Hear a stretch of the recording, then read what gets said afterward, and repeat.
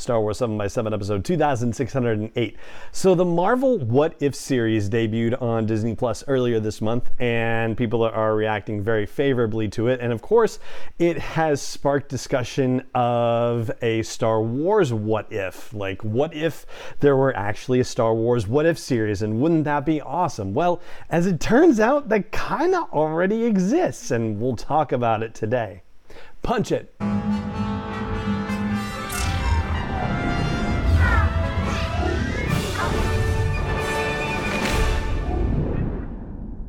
Hey Rebel Rouser, I'm Alan Voivod, and this is Star Wars 7x7, your daily dose of Star Wars joy, and thank you so much for joining me for it.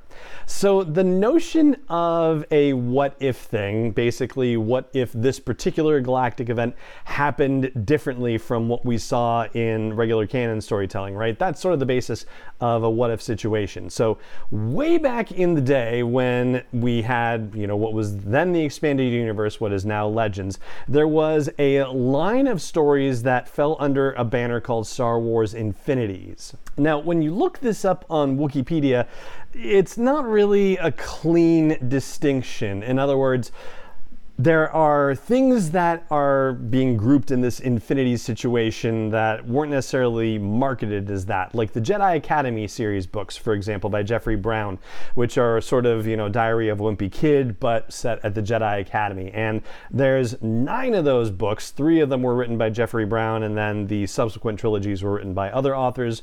But they are all right now grouped under the Infinities banner, and not all of them actually were written in the old Legends continuity. Some of them have actually been written since the canon was rebooted by Disney. The way it's supposed to work is that these stories are within the Legends storytelling situation, but they were considered non-canon right from the jump when they were released during that whole Legends/expanded universe time period.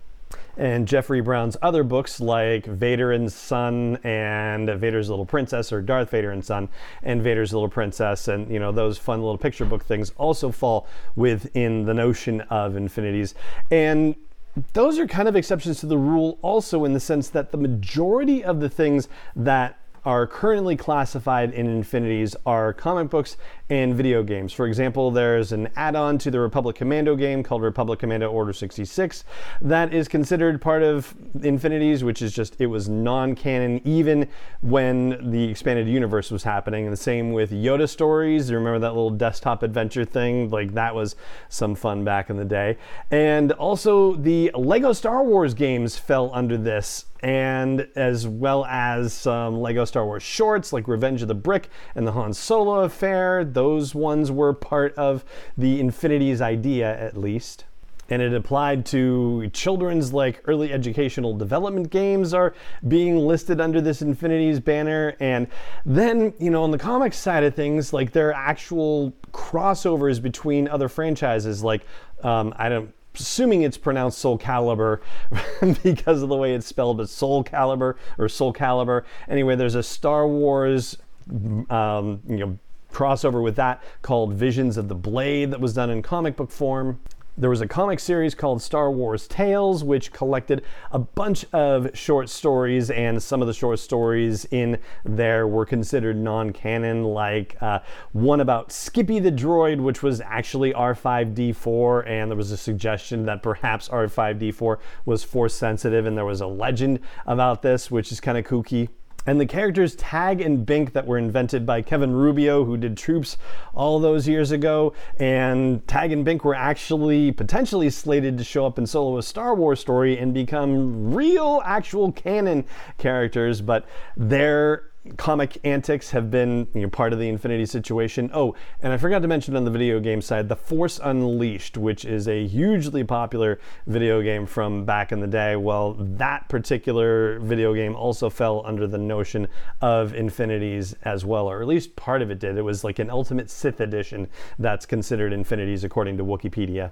But the crown jewel of the whole Infinity situation, and really the major thing branded that way, and honestly, they could have done this so many different times in different ways with different things, and it's, you know, it's a shame that they didn't. But there were Star Wars Infinity's branded retellings of the original trilogy movies. So A New Hope and Empire Strikes Back and Return of the Jedi. Each of them got 4-issue limited series, and each of them turns on the idea that, you know, one particular event in the movie did not go the way that it did in the movie, and the entire 4-issue series then is what happens next if things didn't go the way that they did in the movie. Or what if Emperor Palpatine was able to have a viable clone of himself a lot faster than he did in the sequel trilogy timeline, in the actual, you know, current canon timeline? Well, that happens in the current Legends novels as well. And that's what we're going to talk about actually over the next couple of days, because the ideas that these turn around are pretty amazing. The execution is, sometimes it's better than others, but it's really kind of remarkable and amazing. And so we will, dive into that. But before we do, I do just want to also posit the notion that, technically speaking, if you are interested in a Star Wars what if kind of situation, well, Legends really is officially a what if for all intents and purposes, just as a whole, right? Like, I mean, if you think of the whole Heir to the Empire trilogy, well, that's not canon anymore. So that is essentially a what if scenario, which is, what if somebody found Luke's hand and cloned him and made an evil clone, right? Like, that's part of what happens in the Heir to the Empire trilogy. And so, yeah, right there.